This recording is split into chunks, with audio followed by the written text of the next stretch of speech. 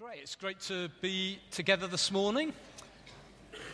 I've been away for a couple of weeks. I've been on some study leave, been down in Devon, been praying, reading a number of books, doing a bit of preparation for a number of things, writing a couple of papers.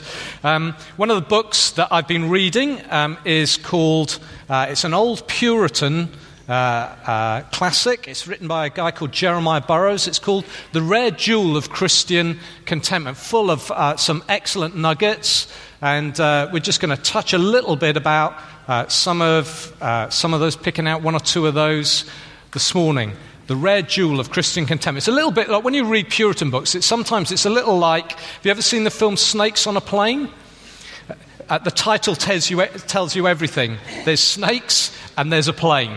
That's all you need to know. Sometimes Puritan writers, they're full of, they give you 20 reasons for all sorts of things, and after about 15, you get to about the 15th, and you're starting to think, wasn't that the same as the point before? And wasn't that the same as the point before that? But this is a really excellent book. The Rare Jewel of Christian Contentment. It's a real challenge for us in the world we live in. Rob mentioned at the beginning of the meeting about the need in this world for contentment. We're always looking for something. We're always looking for a little bit more. And this morning we come to the end of our little series called Overflowing Joys. We've been working through the book of Philippians together, and I hope you've enjoyed it. I found it really encouraging, inspiring. There is a need in these days for joy. And Jesus said, I want you to have my joy in you, that you might know the joy of God in your life. Jesus wants that for us. And so we should be a people filled with joy. And so this morning, as we come to the end of this book on Philippians, we're going to be focusing on 10 verses from the end of Philippians chapter 4. And we're going to read those together. And this is what they say. The words will come up behind me on the screen from the New International Version of the Bible. Let me read them to you. I rejoice greatly in the Lord that at last you have renewed your concern for me. Indeed, you've been concerned, but you had no opportunity to show it.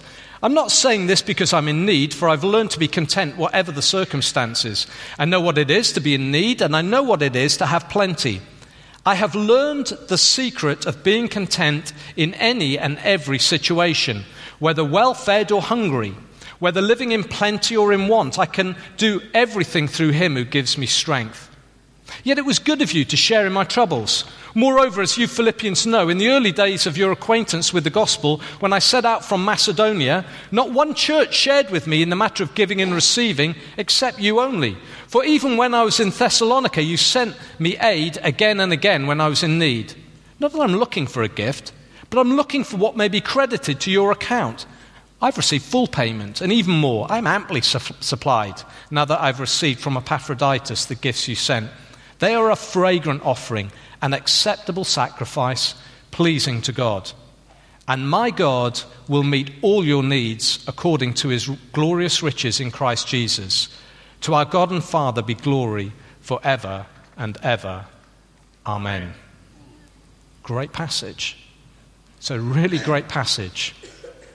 Our lives should be filled with joy. Martin Lloyd-Jones said this: joy has been the characteristic of the church in every period of reformation and revival. Do you think Christianity would ever turn the world upside down if it were as negative as people represent it? Of course not. What conquered the ancient world was this joy, this gladness, this verve, this indestructible quality in the life of these people. And this is the greatest need in the world today. It's the greatest need in the world today. These Philippians, these people that Paul was writing to, stand as a great example to churches, to Christians of every age, because of their incredible joy. Paul even referred to them when he wrote some other letters to other churches. He writes to the church in Corinth, and in this second letter to Corinthians, chapter 8, he talks about the Macedonian churches, and Philippi was one of those Macedonian churches. And he talks about, out of their most severe trial, he talks about their overflowing joy, that it just welled up in rich generosity. Paul himself was marked by joy. As we read through his letters, we see a man who's in prison, chained, and yet can talk about being filled with joy, being grateful to God, rejoicing in God in every circumstance. He is a remarkable character. And without doubt, his extraordinary joy that he'd received from God was a result, left an indelible mark on the church in Philippi, which he'd planted. Paul is clear this joy is a result of the grace of God. It's something that God has done in his life. God is our source of joy. And for us to know this joy in our own lives and in Hope Church, we need grace from God. As I was thinking about a way of illustrating it, I'm going to use an illustration I've used before. And I did a geography degree in Southampton University many years ago now. And there are not many things I remember from my geography degree, but I do remember I was interested in rivers. And as a river comes down from the mountains and it comes down to the plains, it picks up speed through the mountains, but as it hits the plain and comes to the coastal plain, it starts to slow down. It's carrying a lot of material. And the river, as it hits a floodplain, it will start to, and it will be looking for the easiest route. So as it cuts its way through the ground, through the floodplain, if it hits a bit of hard rock, it goes in the other direction. And because of the pace it's going, it tends to meander. It's called meandering across a floodplain. And if you see images of rivers that meander, and what happens is that the river, as it comes down, as it flows, eventually that bit of hard rock that caused it to push away and move in a slightly different direction, eventually the river cuts through it. And it bursts through and forces its way through. And as it does that, the bend in the river gets cut off.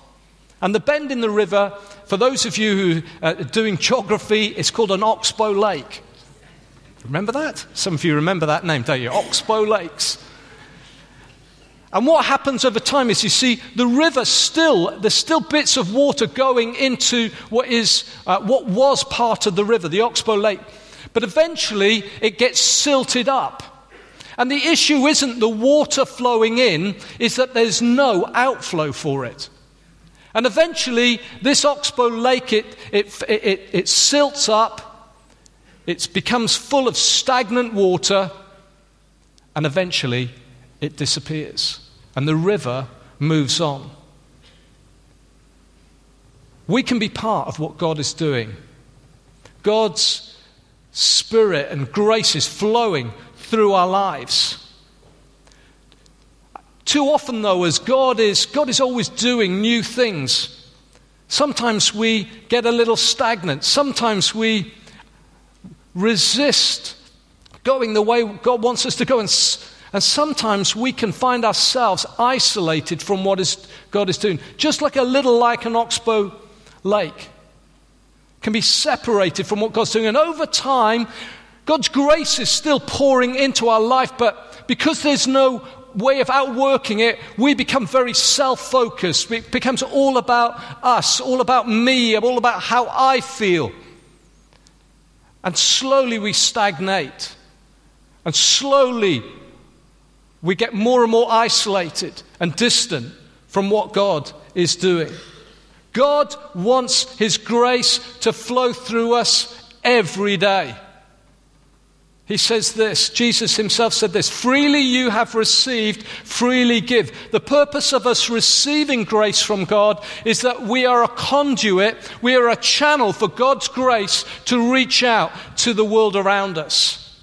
It's not for us to just receive stuff, it's for us to hold on to it. And Paul is writing to these Philippians, and he's trying to get them to understand such an important principle.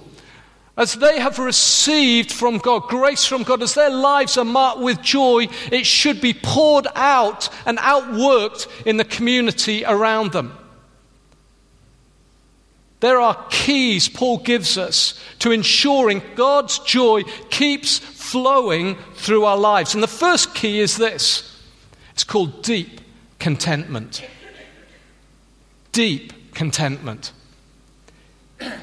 Paul is thanking the church for their generous gift. They've given him a gift. He was needy and they've sent him a gift. He wants them to know that without the gift, he wants them to understand that he was content in God. He's grateful for their gift, but he wants them to know that he was completely content in God. He's still in prison. You see, Paul wants them to understand that contentment is based on the truth that God is in control and his grace is sufficient for all our needs. The word that Paul uses for content translates as self-sufficient. What he's saying is, I have everything I need. I'm at peace. I'm able to rejoice in every situation. It's based on truth. We heard a spiritual tongue this morning. And as we heard it, the prayer was about how God is in control. He's on the throne, that he's all-powerful. And when we understand that and we know that we are his children, we know that we're going to be okay. Whatever our circumstances may be like, however tough things may get. Warren Wiersbe says this: contentment is not escape from the battle, but rather an abiding peace and confidence in the midst of the battle. And Paul lived that out. So even after being beaten, thrown in the prison, chained, he's able to worship God. It's not stoicism, it's not stiff upper lip. This is vibrant, joy-filled Christianity because he knows the living God who created the heavens and the earth is on his side, whatever his circumstances look like. You see, in these few verses, Paul talks about deep contentment, and he tells us a couple of things. He tells us that it's something that's learned by experience. We learn it. He said, I've learned the secret of contentment. We need to learn to trust the sovereignty of God, that God is in control. We need to learn to trust that he is loving and kind despite what our circumstances may hint at. We need to learn that God is always at work in our lives and his timing is perfect. His ways are beyond tracing out. We need to trust that when things aren't happening in the way that we expect them to, that God is shaping us. The Bible talks about it as the discipline of God. It's not a harsh thing, it's a wonderful thing. God so loves us, he doesn't want us to remain in the state that we're in. So he works on us and shapes us and changes us. Contentment is something that we learn because it's based on who God is. It's learned, but it's also a heart attitude. You see, it's not dependent on circumstances. God wants us to be content. Whatever's happening around us, he wants us to be at peace and content in our hearts. It can be difficult to be content when we have lots of stuff, when we've been blessed with lots of good things in life, when life's going swimmingly. It's so easy to actually not be content and want more. We're always looking for more. We always want that little bit more than we have. Contentment is such a challenge when life is going well for us, but it's also a challenge when life is not going so well. It's a heart attitude. I came across this quote from this old Puritan writer, Jeremiah Burroughs. Written in about 1620, 1630. Hundreds and hundreds of years ago, he says this: the devil loves to fish in troubled waters. The devil loves to fish in troubled waters. What's your state of your heart? Rob was talking at the end of the worship about people hear about their heart. What's your heart like? Is your heart troubled? Is your heart unsettled? Are you full of rage and questions? God, why is that? That's not fair. What's going on? The devil loves to fish in troubled waters. God wants you to know contentment in your heart. Contentment's a heart attitude. But Paul also says it's based on a secret. It's based on a secret. It's an amazing secret. Last summer, Annette and I went to Burgundy. It was a friend of mine's 50th birthday, and he paid for us to go to Burgundy. It's great having friends that do that. And paid for us to go to Burgundy with him for a few days. We went on a wine tasting thing. I know nothing about wine, okay? Whenever I buy wine, it's the cheapest. It's a price, and it's got to be about $5 or under, okay? That's the basis of choosing. But anyway, we go to Burgundy, and you go to Burgundy, and they have researched over centuries. They've got monks there who've researched over centuries where the best wine comes from, which rows of grapes in Burgundy that the best wine comes from. I mean, what a job.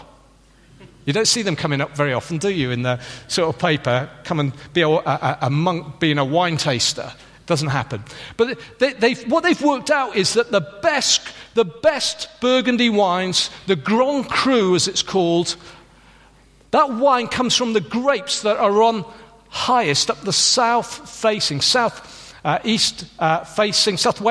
slopes.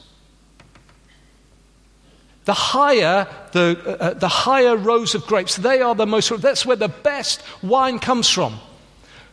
The grapes that are grown, the vines at the bottom of the valley, they're closest to the water table. Their roots don't have to go down very far to hit water. But the vines that are growing at the top of the slopes, their roots have to go down. Sometimes their roots have to go down 50 meters to reach water. And it's that digging down through rock and shale and through earth, down to the water, that's what causes the vine to pick up the minerals from the water and causes the best Burgundy wines.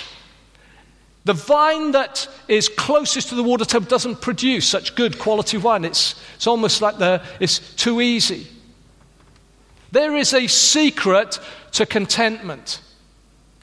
It's not about it being easy. It's not about being close to the water table. It's about our roots going down deep into God. There is something that God does as our roots go down into Him, as we look for Him and trust Him when everything else seems to point the other way.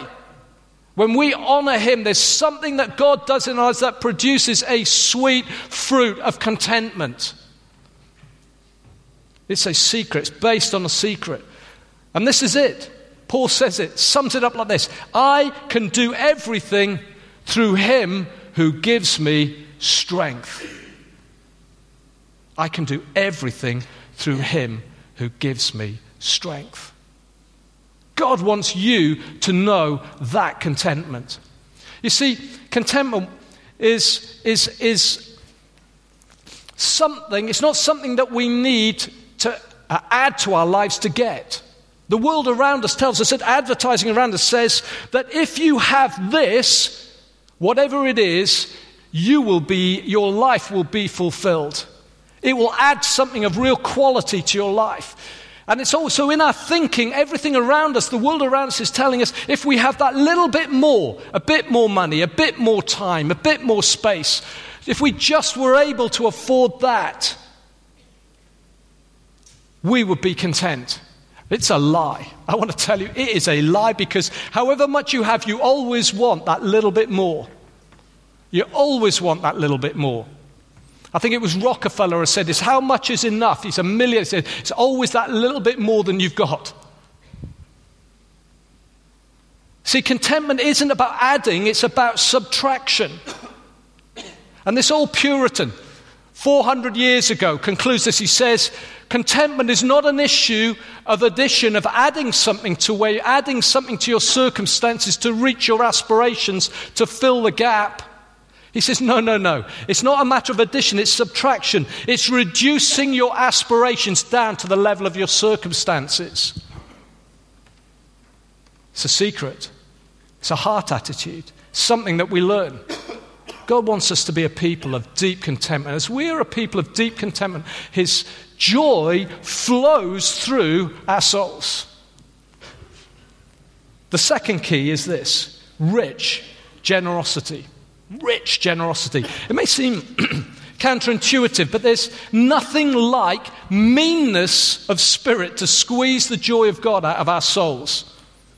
I mean, the New Testament has loads to say about what we do with our money, especially Jesus. He's the main culprit. And he seems to view what we do with our money as a barometer reading of our soul's condition. And you see, joy, when we really get joy, the joy of God, when God's grace is flowing through our lives, there is a rich generosity that is a response. That's what we see with the Philippians. They oozed generosity. It gushed out when they were under pressure. It just poured out of them. Paul tells us that they gave again and again when he was in Thessalonica. He also refers to the ample gifts that they've just sent him through Epaphroditus.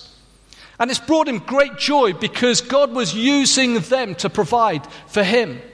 And if that weren't enough, the Philippians' giving was the stuff of legend. So Paul writes to the Corinthians, and he talks about the Macedonian churches, and the church of Philippi was one of those. He says, out of their extreme poverty, out of their poverty and the pressure they were under, it resulted in rich generosity, he says. They were a generous people. They gave as much as they were able, we're told, and then they gave a bit more out of their poverty. They never seemed to lose the joy of giving. The challenge is giving a duty for us, or is it a joy? Does it ooze out of us at every opportunity, whether it be our time, whether it be our resources, whether it be our money? Or are we a bit grumpy about it? Are we a grumpy giver? See, it's a heart issue. And when we look at these Philippians, what we see some things. We see some little tests, if you like, little litmus tests about being generous, rich in generosity. The first thing is we see how they just backed Paul. They backed him. They loved God and they loved Paul. When they heard he had a need, they wanted to be part of the solution. They didn't ask prickly questions. I can imagine them. I've thought about this a bit, actually. I can imagine it would have been easy to go, Paul, we just want to talk to you a little bit, actually. We feel a little concerned about your ministry. Wherever you go to places and you seem to go to the synagogue and you just cause trouble. Why don't you hold back a little bit? Because whatever you seem to say, you seem to get kicked out of the synagogue. And when you get kicked out of the synagogue, when you were in Ephesus, Paul, you were kicked out of the synagogue and you have to hire the hall of Tyrannus for 2 years. Now, how much did that cost? We think there's probably a better way of you operating. They didn't do any of that. They just got behind him and behind what he was doing. It's great to ask questions, okay? It's great to ask questions. But if you're asking questions when you've already decided what the answer is, it's not a good place to be. They trusted Paul and got behind him. They grasped every opportunity to back him up. No wonder Paul calls them partners in the gospel. They loved following him as he followed Jesus. What does our giving reflect? Followed their leaders. They were motivated. These guys were motivated. I don't know about you. Are you motivated to give? The Corinthians that Paul writes to, he reminds them about the Philippians, and he says, they're motivated. I need to encourage you. You promised to do that. You promised to give some money to the church in Jerusalem. Now I need to remind you to do it. Paul had to remind them. They weren't motivated. The Philippians were motivated. We had a little incident probably about 2 months ago now, and last summer we went to West Point, and at West Point they take up a big offering, and one of the ways you can give in West Point is that you can pledge. I'm going to give this sum of money. And then what inevitably happens is that people forget. And so what happens is at some point an email comes around to all those who went, and it says, just to remind you, blah, blah, blah, blah, if you made a pledge, blah, blah, blah, blah. Now, most of the time you realize, actually, it gets sent to everybody. But Jonathan, it was his first time at West Point, and he came to me, he said, I've had a really sleepless night. He said, I got this email, and he said, I was thinking, I don't remember pledging anything. Did I pledge? What did I pledge? I've had a really sleepless night, because if I've given my word, I want to do it. And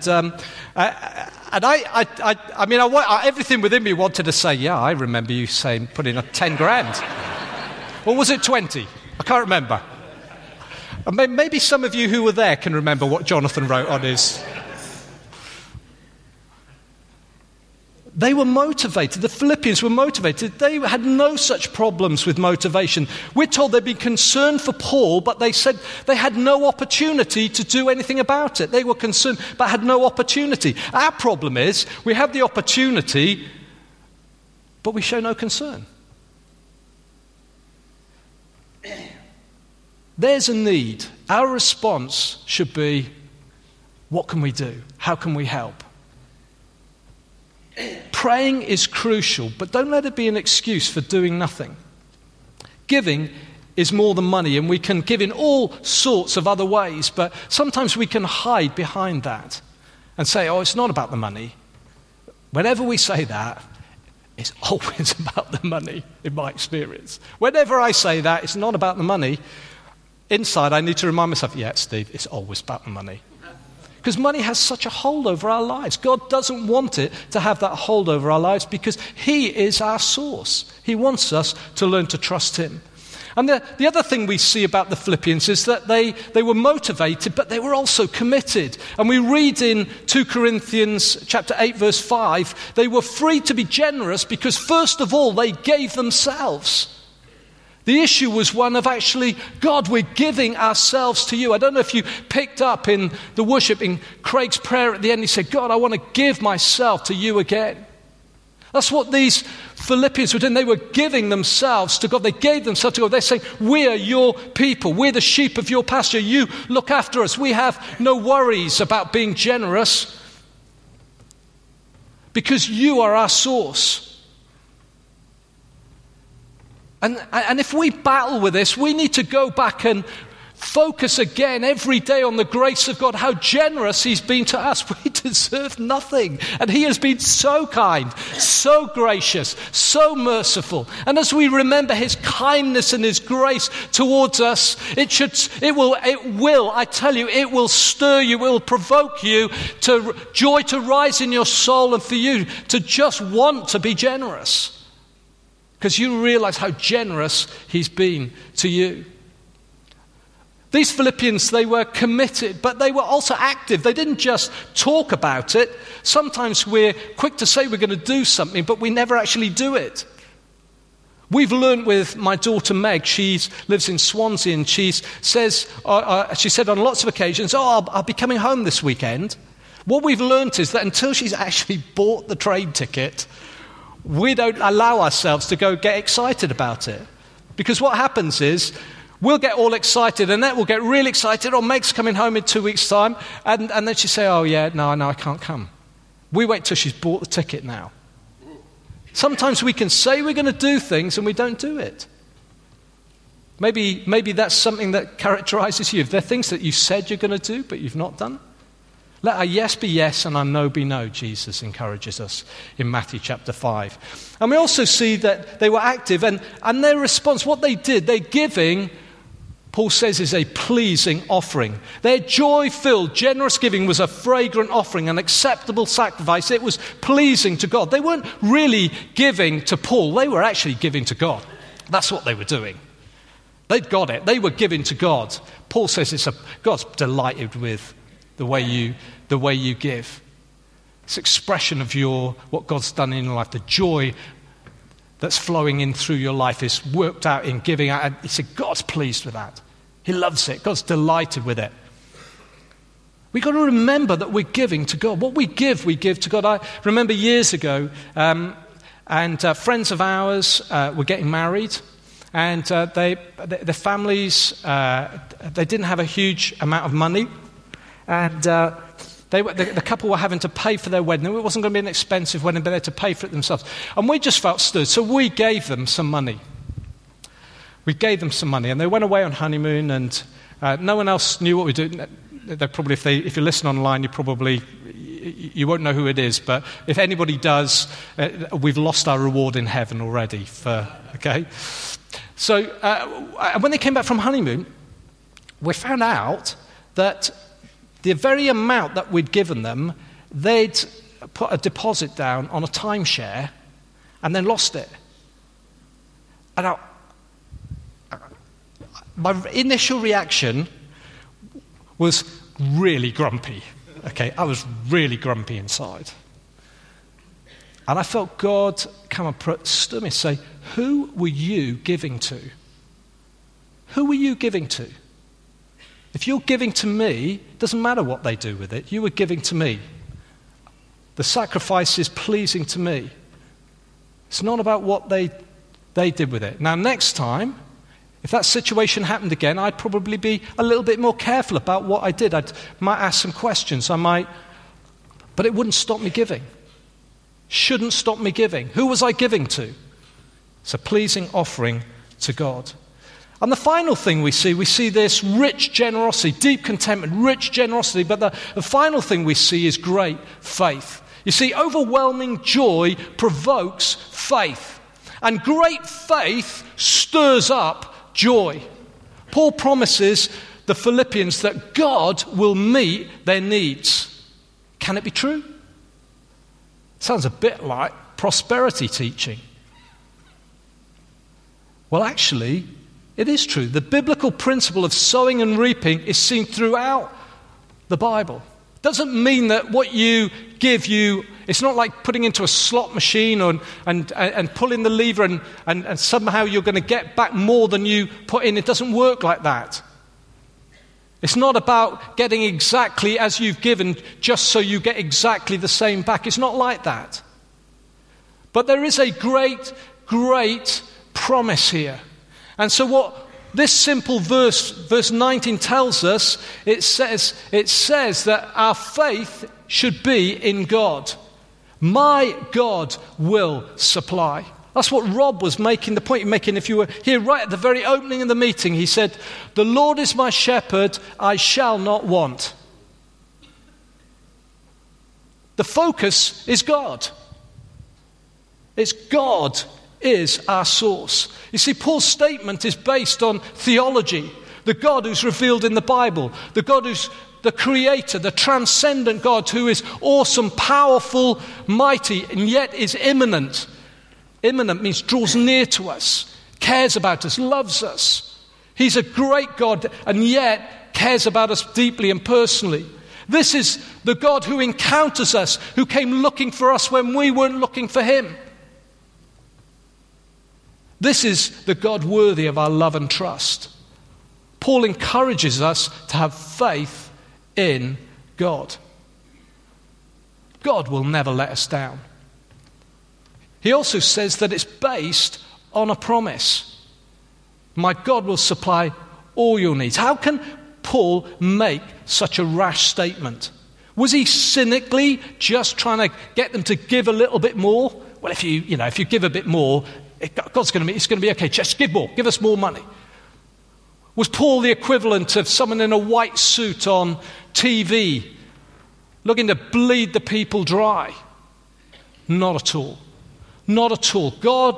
Paul knows God never breaks his promises. See, the key is in verse 15, and this is what Paul says. Moreover, as you Philippians know, in the early days of your acquaintance with the gospel, when I set out from Macedonia, not one church shared with me in the matter of giving and receiving, except you only.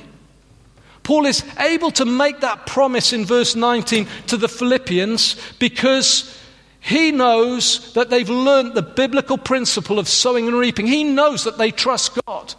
He knows that they are giving to God. He knows that they've received grace from God and they're living in the grace of God and are freely able to give joyfully. He knows they've got it. And he knows, therefore, that whatever they give, God will meet their needs because he is no man's debtor.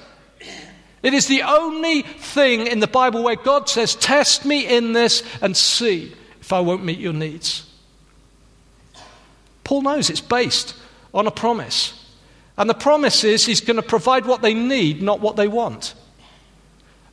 Jesus tells his disciples to go out without any resources to provide for themselves in Luke chapter 9 and 10. And Jesus is saying, God will meet your needs along the way. I tell you, I've been walking with God since I was 23. I want to tell you, he has never let me down. Never let me down. There have been seasons where I've had not a lot, and there's seasons where I've been plenty, and God's been teaching me about being content in those seasons. But I want to tell you that he is faithful and true to his promises. God is not a man that he should lie. God doesn't change his mind. God is more than able to meet our needs and help us, whatever our circumstances. Philippians 4:19 is not a verse to be ripped out of the Bible and stuck on a fridge. It is a conditional promise. These Philippians had understood the principle of sowing and reaping. They'd understood that they received grace from God. They knew who they were in God. They knew that God was their provider. And they were filled with joy and able to be generous and rich in generosity. And Paul said, I know God's going to look after you. You're going to be okay. I want to tell you, as true as it's true for them, it's true for you. And we receive this promise, Paul finally says, through Christ. You see, God meets our needs not because of anything we do, it's because of what Jesus has done for us. He does it according to his glorious riches in Christ Jesus. It's always Jesus first. If God will do it for Jesus, he'll do it for you. Because we are his brothers. That's what Jesus calls us his brothers. You might not feel like close to you. You may feel that you've let him down. You've disappointed him. You may feel that you're far from him. Brother, I'm not much of a brother. I haven't done very well. I've been disappointed. I've been grumpy, miserable, whatever it is. I want to tell you, he is still your brother. There is a moment when Jesus comes out of the tomb. He's resurrected from the dead that first Easter Sunday morning, and he encounters Mary. He meets Mary in the garden by the tomb. And she doesn't recognize him first of all, and then she sees who it is, and he just says, Mary, and she knows, oh, it's Jesus. And she goes to throw herself on him and hold him, and he says, no, don't touch me, I haven't yet risen to my Father. And he just says this, he says, go and tell my brothers. Go and tell my brothers. I've got something I want you to go and tell them. Go and tell them. And she rushes off. But the point is this, these brothers had betrayed him. These brothers had left him all alone to die on a cross. They'd all run away. Peter had called down curses on himself, saying, I don't know that Jesus. And yet Jesus doesn't look on that. He says, they are my brothers. It's not about what they've done. It's about what I've done for them when Jesus rose from the dead. You are his. If you have put your trust in Jesus to save you, you're his brother, however well you've done this week. That's good news. And if you don't know Jesus today, if you've come here, maybe the first time, and this is the first time you've been in church, I want to say to you, you can know that is true for yourself. You can encounter the living God and know him. Know that he loves you through what Jesus did on the cross for you. You can give your life to Jesus Christ and encounter these truths that we're talking about. You can know a deep contentment in your soul, whatever's going on in your circumstances. You can learn that secret. Won't happen overnight, but you can learn it. I tell you, it transforms your life.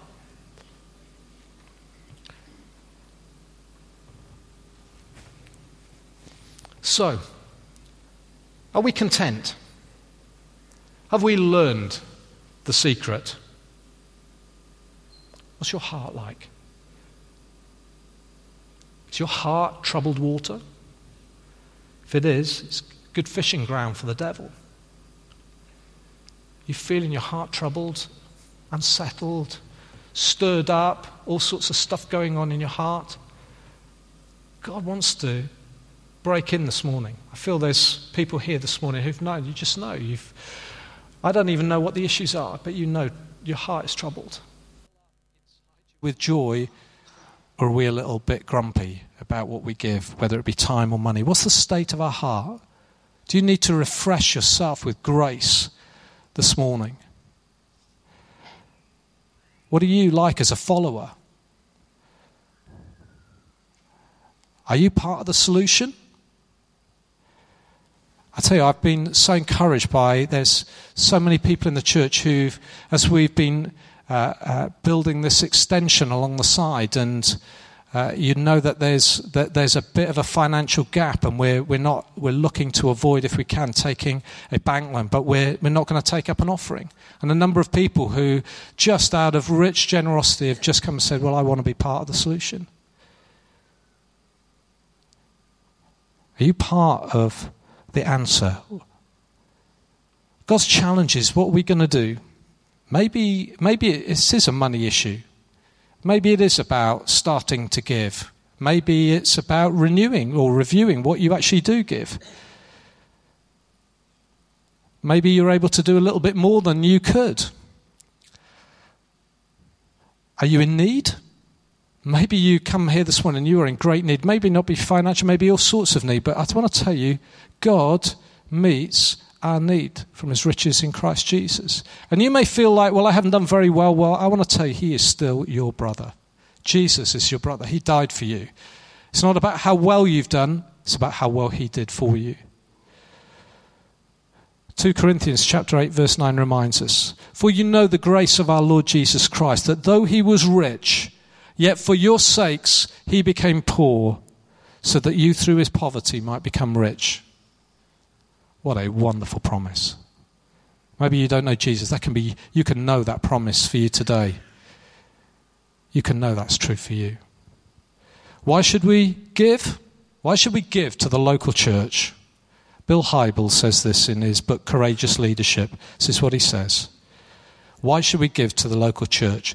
The local church is the hope of the world because it stewards the only message that can impact a person's eternal destiny. Let that sink into your souls. That's why we're part of local church. That's why Tori and Pam came up with this great idea for they want to just bless people. They want to show people the love of God. Didn't do it for money. They invested a massive amount of time and energy, and they did it with great joy because they wanted people to know that there's a God who loves them, a God of grace. That's why they did it. That's why we're here. That's why we're called Hope Church.